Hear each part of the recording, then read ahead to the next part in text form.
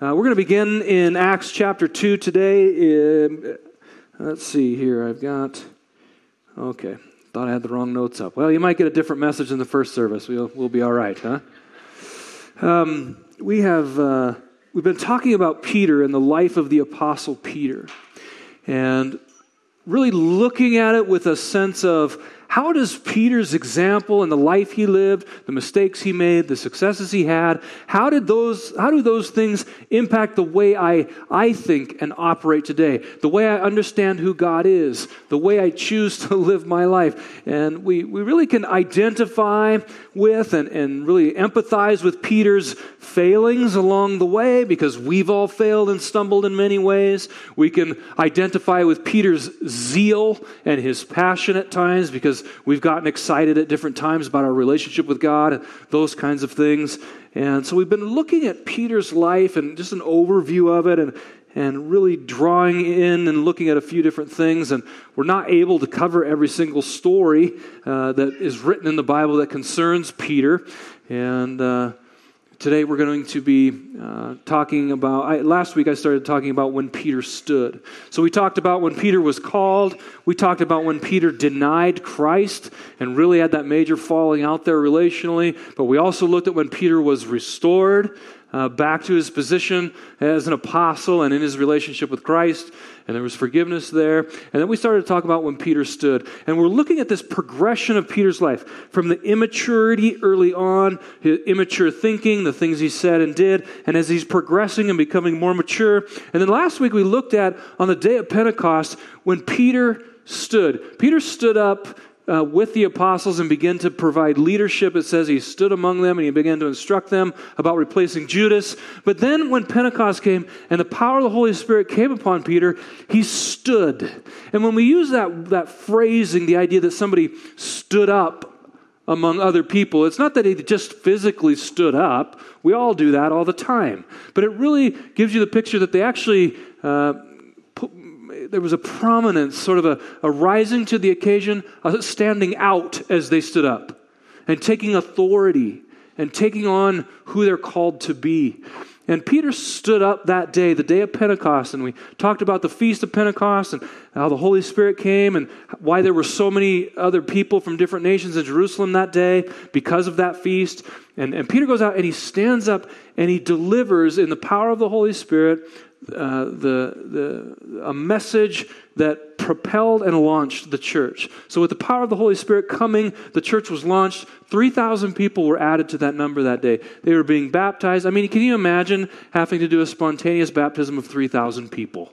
Okay, we're talking major momentum, life, energy, something very positive is going on in the world and happening. And really, we wanted to just look at Peter in that situation. He was the one that was willing. He was the one that was called. He was empowered to do it, and he did it. And we can take an example for our own lives, what God has called us to do, how God has gifted us, certain circumstances where God has called us to stand up. Stand up and be who he called us to be. Not stand up in our self-righteous arrogance or power or pride, but to stand up to be who he's called us to be in a certain situation. Even though Peter was flawed, even though he made major mistakes, even though sometimes it seems like maybe his personality was a little abrasive or whatever, he still was one that God was putting his trust in to be instrumental in the founding of the church and the launch of the church. And so we've been talking about Peter in this way, and now I want to look at more towards the end of the story of Peter.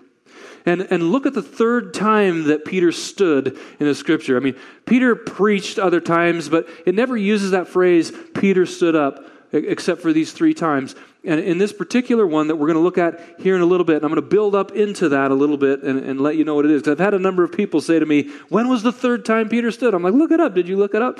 Like, no, we want to hear about it. So there's a third time later in his life that it says Peter stood. And I want to just reflect on that with the idea of our own development and road towards maturity and our own standing in whatever way God has called us to stand. So we're picking up in Acts chapter 2. What has just happened is that the church has just exploded in one day. We went mega church in one day. 3,000 people were added, and all these baptisms are taking place.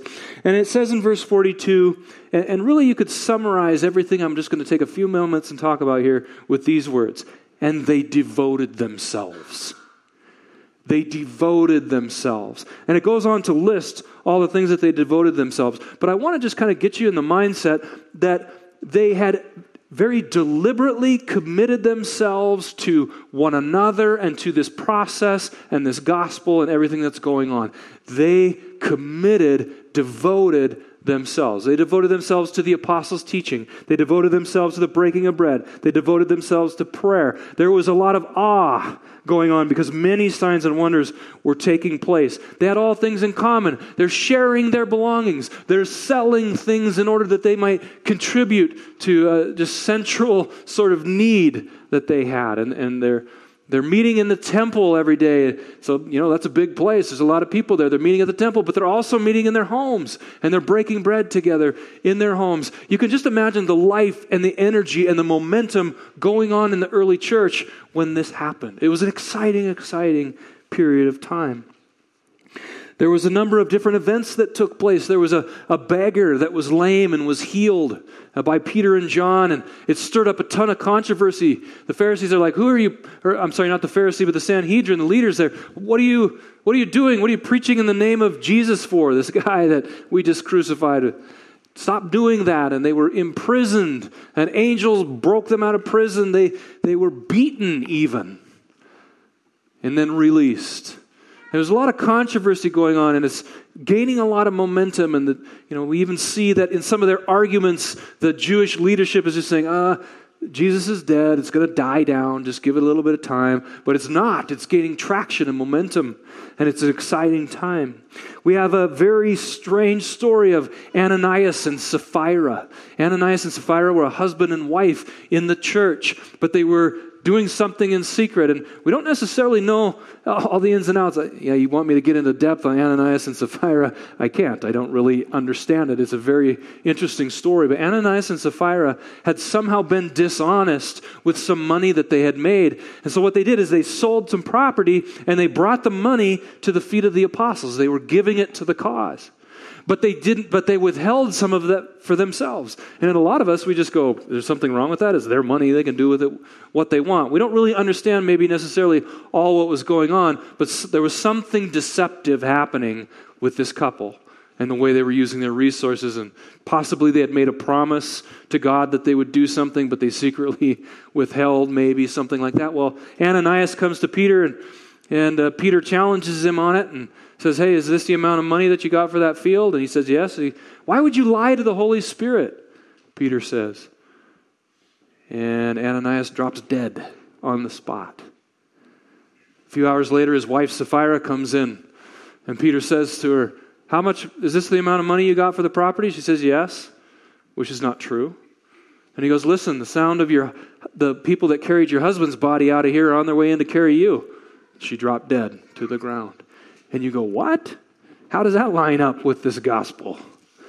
It says, great fear came upon the church and upon all those who heard about it. Why? Because God had moved in such a powerful and destructive way even amongst them. It was uncomfortable. It was an amazing time.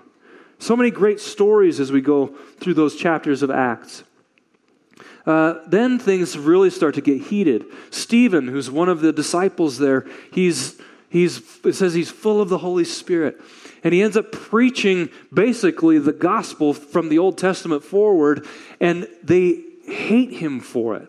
And they stone him. They drag him out and they kill him with stones. They literally take rocks and throw them at him until he's dead. Can you imagine what a horrific experience that would be? But because this pleased the Jews, Herod also begins to participate in the persecution. It says, a great persecution broke out against the church in those days.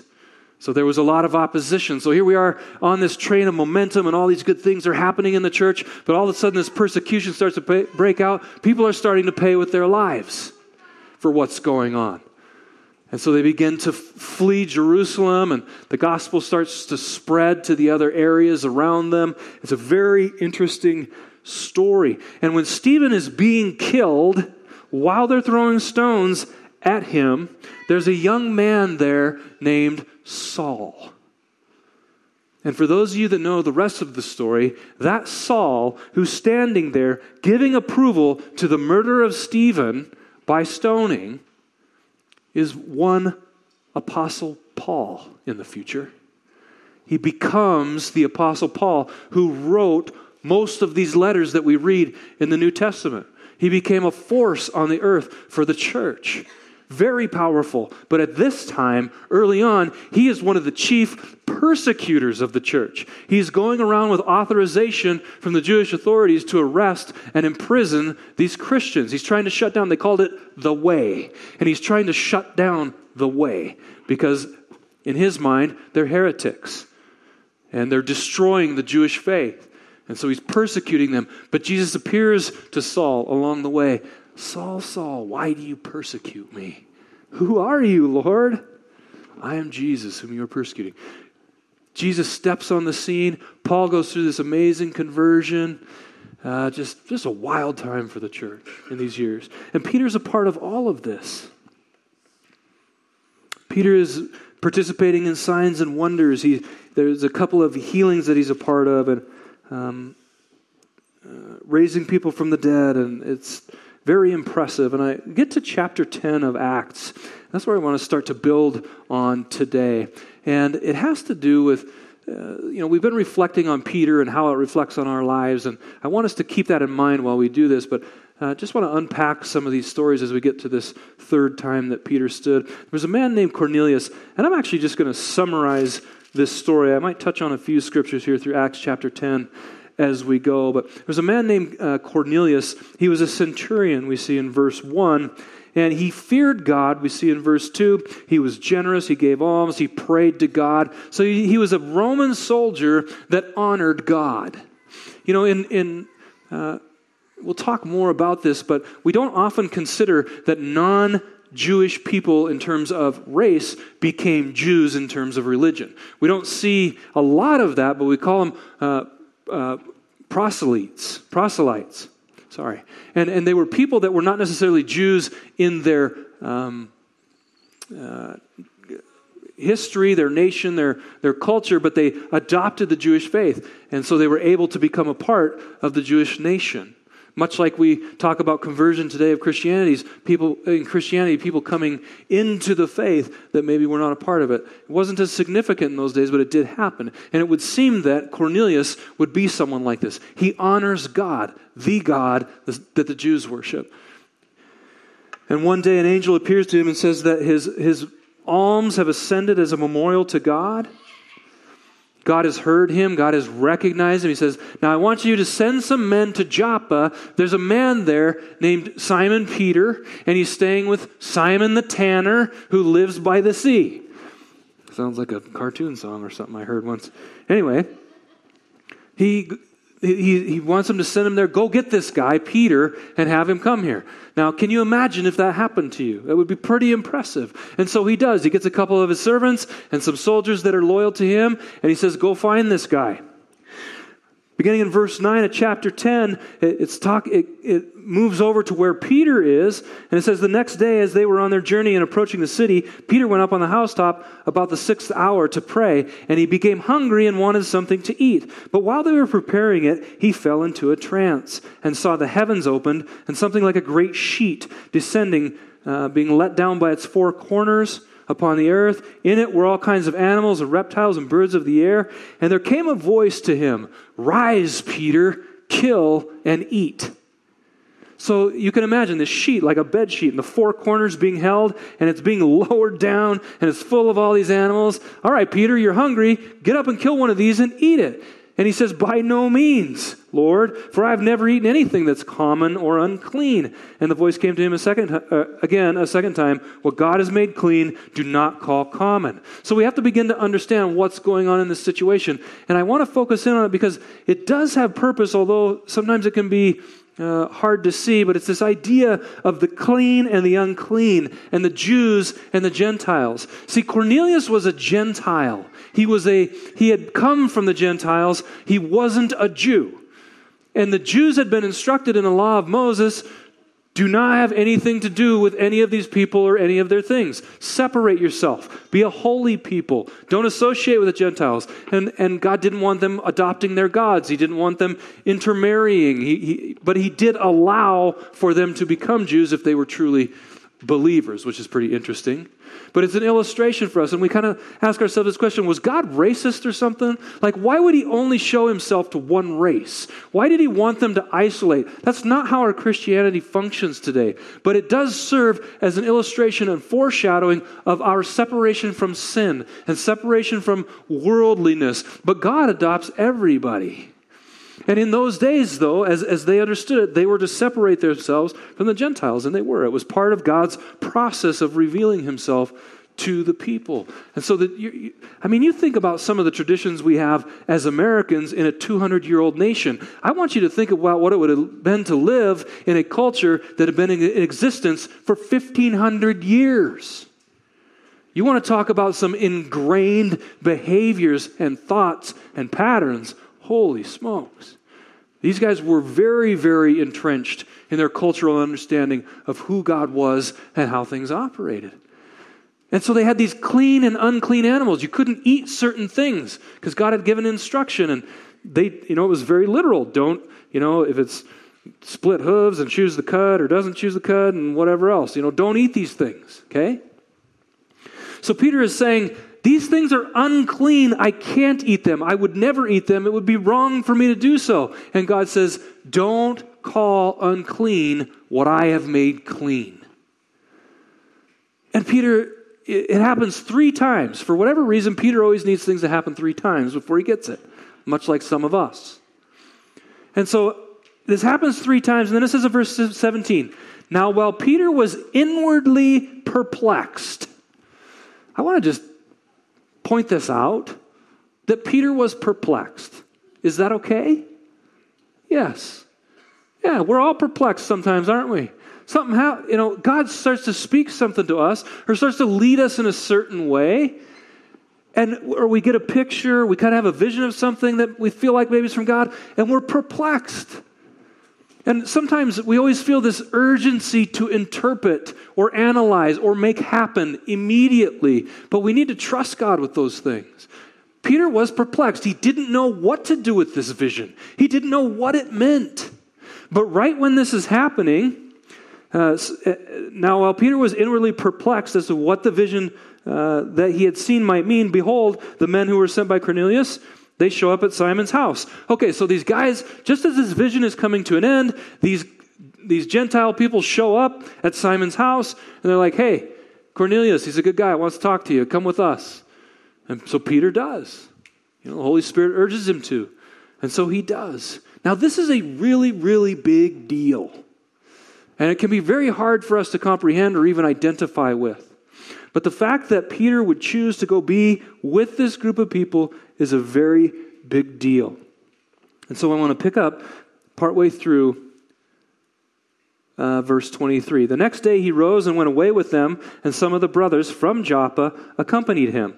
And on the following day they entered Caesarea. Cornelius was expecting them and had called together his relatives and close friends. Now you got to put yourself in Cornelius' shoes. He's just had this amazing vision where he sends for some guy he doesn't know, and so he gathers all his friends because he's really expectant. I don't know what this is about, but it's going to be amazing. So let's get together because this guy's coming to my house, whoever he is. Maybe he had heard of him. I don't know. When Peter entered, Cornelius met him and fell down at his feet and worshipped him. But Peter lifted him up, saying, stand up. I too am a man. And you can just, from all these stories of how Peter has spoken and how he's conducted himself, I kind of think of it, he's probably like, get up. I'm just a man too. I'm just a guy like you. Because Peter just seems to have that edge to him in the way he communicates. I don't know for sure how he said it, but I can picture him being that way. And then he said, you yourselves know how unlawful it is for a Jew to associate with or to visit anyone of another nation. But God has showed me that I should not call any person common or unclean. So Peter's starting to understand. God is doing something. And when you look back at all the promises of the Old Testament, in fact, we were talking about this idea of why did God only reveal himself to the Jews? Why did he do that? Well, why did he do that? Do you remember? Because of one man that had faith.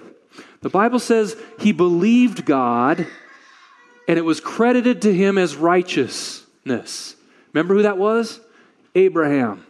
One man who believed God. And because he believed God, God said, I will bless all nations through your offspring. I will make you into a great nation. So that one promise that God owed to that one man resulted in an entire nation of people, the Jews. That's why he was their God. Because it all came from this situation with Abraham. And that's why we call him Father Abraham. And that's why in Hebrews it teaches about faith being the justification for sin, not works. Because that is how it was for Abraham. And all of these descendants of his were the people that God was introducing himself to. That's why. Because he was creating a people, a group to himself. So anyway, he's saying, this is the law. So when I was sent for you, I came without objection. I asked then, why did you send for me? And Cornelius then shares the story of the angel that he saw. And then he says, we brought you here to hear whatever the Lord told you to tell us. And in verse 34, Peter starts preaching the gospel. He starts talking about, ultimately, the forgiveness of sins. And it says in verse 44, while Peter was still saying these things, the Holy Spirit fell on all who heard. So he's preaching, he's talking to them, the Holy Spirit falls on them, they're speaking in tongues, he realizes it, he's amazed. Can anyone withhold water from baptizing these people? So a bunch of them were baptized and he remained with them for several days. Very big deal. Why? Because no longer is God just working through the Jews. He now has poured out his Holy Spirit in a powerful way on a group of Gentiles. And this stuns Peter. Things are starting to change. He's had this vision of the unclean things now being declared clean.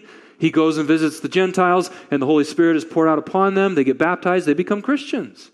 You got to realize they didn't quite realize that they weren't even called Christians yet. They didn't call it Christianity. They just hadn't even got that far yet. They did not realize that this was going to go beyond the Jews. Maybe they had some inklings because the Old Testament actually taught that would eventually be the case. That the nations, all nations would be blessed because of the offspring of Abraham, who ultimately is Christ. So because of Christ, all nations would be blessed, not just one. Now that seems like ancient history to us and hard to imagine, but in Peter's moment in time, this was outrageous. It was just an astounding shift in their thinking because they had been ingrained in not only just the Jewish law, but all the additional stuff that Jesus criticized them for, having added to that. They had this mountain of culture and teaching, and here Jesus came and just cut through it. Now the Gentiles are even baptized in the Holy Spirit. What in the world is going on? So Peter becomes the one who first really witnesses this that we know of in the Scripture, that we see this moment. He goes back to Jerusalem, or where did he go back to? I'm sorry. I don't know if I know. Well, anyway. So he goes back, and they're criticizing him. They're like, what are you doing hanging out with the Gentiles? What are you doing there, Peter? Hanging out with people you shouldn't. But Peter then shares the vision and the story with them, and it says in verse 18 of chapter 11, when they heard these things, they fell silent. See, Peter begins to make an argument that this isn't just about the Jews, it's about the Gentiles. If God gave the same gift to them that he gave to us, who am I to stand in God's way? And they all fell silent. And that's just an inkling there. When someone has authority and they're telling a powerful story, people fall silent and they're listening and they're contemplating. Peter is bringing something shocking. And then they glorified God, saying, then to the Gentiles also God has granted repentance that leads to life. This is so important to understand, at least historically. But it does have implications principally for us. Now I want to fast forward a number of years later. If anyone should understand that the Gentiles are now able to be saved, able to be a part of God's family, able to be baptized in the Spirit, all of these things. Peter should be the one that understands that because he helped that happen. So this one of many instances where this fisherman who made a lot of mistakes, also had a lot of successes, God is still using all these years later. And that is good news for you and I. All the ups and downs, all the years, all the things, all the mistakes, all the successes, whatever age you are or phase in life and things you've gone through, there's still always something for God to do with you. Always. And Peter just demonstrates that over and over and over in his lifetime. God used him. Apparently, Peter spent some time in Antioch, and this is a comforting thing. I know it can be hard to understand, but we talked about Paul a little bit. So here you have this, over the years, we're talking years are going by here, you guys. And they're in Antioch, and Paul has become he's an apostle. He's a very powerful person in the church and the gospel. Peter's a very powerful person, particularly around Jerusalem and with the Jews. And in Galatians chapter 2, Paul tells us a story about himself and Peter. And Paul says, when Cephas came to Antioch, Cephas is Peter. When Cephas came to Antioch, however, I opposed him to his face because he stood to be condemned. For before certain men came from James, note the name James, we'll come back to that in a bit, he used to eat with the Gentiles. What is he saying? Peter was eating with the Gentiles, which was a no-no to the Jews, but we're starting to understand this is okay for the Christians. But some guys came from James, and then Peter starts to back off. But when they arrived, he began to draw back and separate himself for fear of those in the circumcision group. The circumcision group is the Jews. The circumcision is the sign of their covenant, and that becomes a very contentious point in the days ahead. The other Jews joined him in his hypocrisy. Paul is calling out Peter for being a hypocrite. You brought the message to the Gentiles in the first place, Peter. You watched God baptize them in the Holy Spirit. You baptized a bunch of them. And when the Jews weren't around, you were hanging out with them. And now when the Jews show up in town, you start backing off. That's hypocrisy, Peter. Paul is calling out Peter. When I saw that they were not, it even goes so far that even Barnabas was led astray. No, not Barnabas, him too. When I saw that they were not walking in line with the truth of the gospel, I said to Cephas in front of them all, you who are a Jew, live like a Gentile and not like a Jew. How can you compel the Gentiles to live like Jews? This was contentious all the time in the first centuries because of the Jew and the Gentile collision. How are they going to respect each other? How are they going to work together? How are they going to compromise for the sake of this gospel message that Jesus has just launched into the world? When they're arguing, the Jews are saying, you have to be circumcised to be saved. The Gentiles are like, no, thank you. Okay, the Jews are like, you can't eat the ham sandwich. And the Gentiles are like, sure we can. And there's all these arguments going on between them about how to conduct themselves, just like we do today. Arguing all the time about how things should be done, how they should operate, what's right, what's wrong. There's always these things going on. Well, this was a very, very, very big deal at the time because this gospel was primarily coming from the Jewish nation in the beginning. So it's a hot topic. And Paul writes a lot about it in his letters, making arguments about, if you start to try and fulfill the law, you're obligated to keep the whole thing. If you break one little part of it, you've broken the whole thing. Don't rely on that way of relating to God. It doesn't work. But rather rely on this way of faith that Jesus has taught us. He made the way. Let's believe. All that kind of argument that Paul makes in the New Testament. Now, what about this? Okay, so were Peter and Paul enemies after that? Did they hate each other? Were they adversaries, rivals in the kingdom? We don't see any inclination of that. I would like to think that by this point in his life, Peter went, you're right, Paul. My bad. Over. That could have just been one moment. Peter could have recognized it and said, no, you're right, Paul. I forgive me, that was a mistake. Done deal. We know that Peter respected Paul. When Peter writes in his second letter, which theoretically is right towards the end of his life, he writes about Paul. 2 Peter chapter 3, verses 15 and 16. Consider also that our Lord's patience brings salvation, just as our beloved brother Paul also wrote you with the wisdom God gave him. It's just such a theologically loaded statement that has so much attached to it. We can't get into it. Our beloved Paul also wrote you, our beloved Paul, with the wisdom God gave him. Peter recognizes Paul. He respects Paul. He writes this way in all his letters, speaking in them about such matters. Such parts of his letters are hard to understand, which ignorant and unstable people distort, some translations say twist, as they do the rest of the Scriptures and to their own destruction. You may recall this passage of Scripture back, it's been quite a while now, but when we're establishing the authority of the Word of God and the canon of Scripture, we actually recognize here that Peter is recognizing Paul's writings as Scripture. And also that they can be twisted to the destruction of people. So he's talking about the wisdom of Paul, etc., etc. All that just to draw attention to, for the purpose of this message and series, the humanity of Peter. And then realizing our own humanity. These guys, they live these amazing lives with all this stuff, but why not you? Why not you? Because our story is Peter's story in so many ways. I want to now get to the third time that we see Peter stand. And I've spent a lot of time building on this Jew-Gentile issue to get us to this point. Acts chapter 15 is called the Jerusalem Council. And what this is really considered the first council. It's a situation where there's a major theological controversy in the church.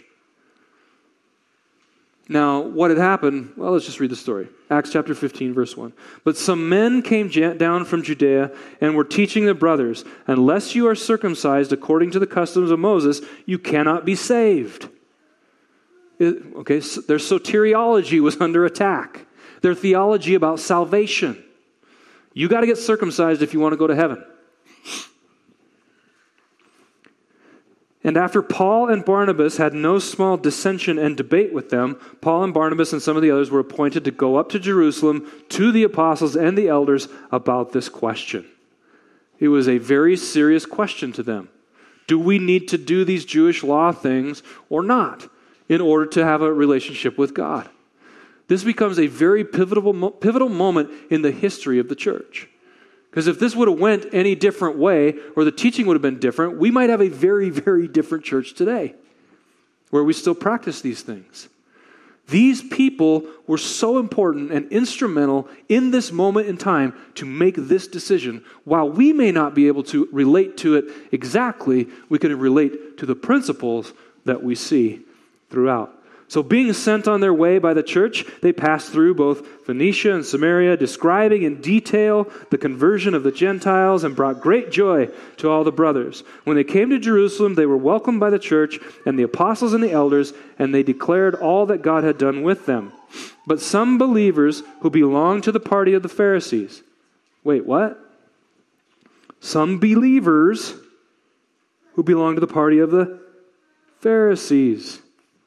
There's something to think about. Rose up and said, it is necessary to circumcise them in order for them to keep the law of Moses. Controversy starts. Pharisees became Christians, first of all. There were Pharisees that became Christians. They were still in that affiliation in their Christianity.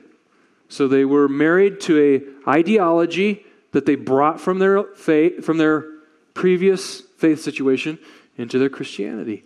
And you got to realize for the Jews, that was a fairly smooth blend at this point in time. It is necessary to circumcise them in order to keep the law of Moses. And the apostles and the elders were gathered together to consider the matter. And after there had been much debate, so you can see this, a big argument and debate over the issue theologically of circumcision and fulfilling the law of Moses for the Christians. After much debate, here it is, Peter stood up. The man who had preached the gospel to the Gentiles, who maybe by this time had been rebuked by Paul, because Paul is one of the major advocates against doing this. Here he is. I can just imagine now Peter, the young man fisherman, now who knows exactly how old, but the mature, sage figure in this situation, right? A man of experience, a man of wisdom, a man who's made mistakes, a man who's full of the Spirit, a man who's got leadership and authority in the body of Christ, and he stands. In this intense moment of difficulty, he stands up. And his words are so powerful. Brothers, you know that in the early days God made a choice among you, that by my mouth the Gentiles should hear the word of the gospel and believe. And God, who knows the heart, bore witness to them by giving them the Holy Spirit just as he did to us. And he made no distinction between us and them, having cleansed their hearts by faith. Now, therefore, why are you putting God to the test by placing a yoke on the neck of the disciples that neither our fathers nor we have been able to bear? What's Peter getting at here? You guys know that God justifies according to the heart. He recognizes the heart. He's given the Holy Spirit to them. Why would you put God to the test? You and I can't fulfill that law. Our fathers couldn't fulfill the law. Why would you put that on them? This was radical and revolutionary in that moment. And who delivered? Peter. He stood in the shoes God had called him to stand in. He stood up to be who God had called him to be. He had so many opportunities to tuck tail and run and not be who God called him to be. He had so many opportunities to shrink back. He had failed, even in his denial of Christ. And yet here he is, all these years later, standing and inserting himself in a situation and correcting the doctrinal error that is taking place in the church. Don't put this yoke on them. Don't put something on them they cannot bear. And he goes on and it says, I love this. Verse 12, and all the assembly fell silent. And then they listened to Paul and Barnabas and their stories. And then James. Okay, we've talked about James. And there is difficulty here. James is really not James, the brother of John. James, the brother of John, is dead. He's been killed by Herod by this point. He'd been martyred. This is another James. And he's the leader of the church in Jerusalem. And he teaches for a little bit, and then he says, therefore my judgment is this. We should not make it difficult for those of the Gentiles who turn to God. Or not trouble. But that word trouble translates in the NIV, make it difficult, in many other translations. And we've used this in other contexts before. How often we make it difficult for non-believers because we put this yoke of all the stuff on them in order to fulfill the criteria. Such a powerful teaching here in so many ways. But in terms of church history, Peter stood up, James makes this decision. Don't make it difficult for the Gentiles. In other words, no circumcision. No fulfilling the law of Moses. But you should write them to abstain from things polluted by idols and from sexual immorality and from what has been strangled and from blood. And here's his reasoning, because we don't deal with the idols or the blood or the food sacrifice idols thing. For from ancient generations Moses has had in every city those who proclaim him, for he is read every Sabbath in the synagogues. What is James getting at? Please make some concessions, because this has been going on for 1,500 years in these places. And this is your doorway right here for all of Paul's arguments about, to the Jews I become a Jew, to the Greeks I become a Greek, to the Americans I become an American, that I might win some.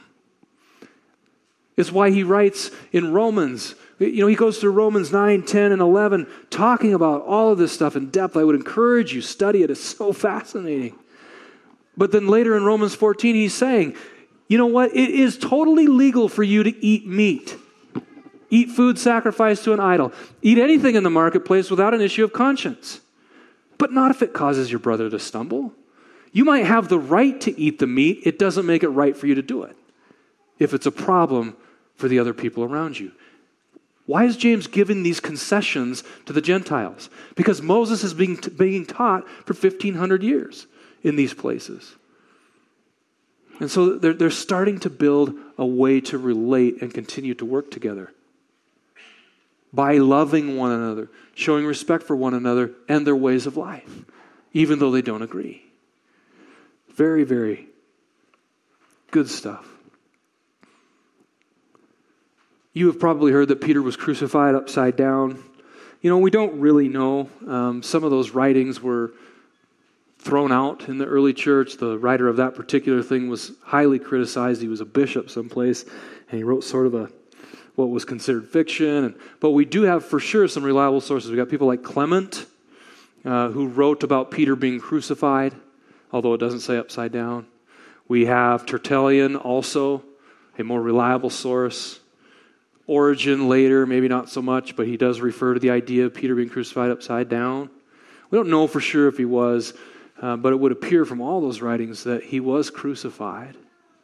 Peter paid the ultimate price. That prophecy that Jesus gave him that day when he restored him, someday you will stretch out your arms, and someone will dress you, and you will go where you do not want to go, was fulfilled. Peter stood. Throughout his life, though he made those mistakes, he stood and was who God called him to be. And by the end of his life, he paid the ultimate price. But I hope that you and I, in hearing his story and looking at those examples and learning from those different situations of the early church, that we can then take consolation, encouragement, strength even, but also grace for ourselves and for those around us in those messages, in that story of Peter. I loved doing this series. It was so fun looking at Peter's life because it's so relatable and yet so inspiring. Would you stand? And if I could metaphorically say, can you stand like Peter stood? Peter stood and things changed. Peter stood and the church had leadership. Peter stood and theological information was corrected and the trajectory of the church was pushed in the direction God had for it. Let's pray. Lord God, thank you for Peter's life and the example that he is to all of us in his humanity. It's so good to know that this wasn't all done by perfect people, but by quite imperfect people like us. And God, I pray for each one here that I'm not Peter, I'm not called to be a leader in this or that or whatever. You are called in some way, in some things, whether great or small. God, I pray that you would help us to stand in those things and be encouraged. I pray for the encouragement of every heart here. God, that they would be, each one would be empowered to walk out and stand in that calling on their lives in whatever ways you've called them. Encourage and strengthen the saints today, Lord, we pray. In Jesus' name, amen.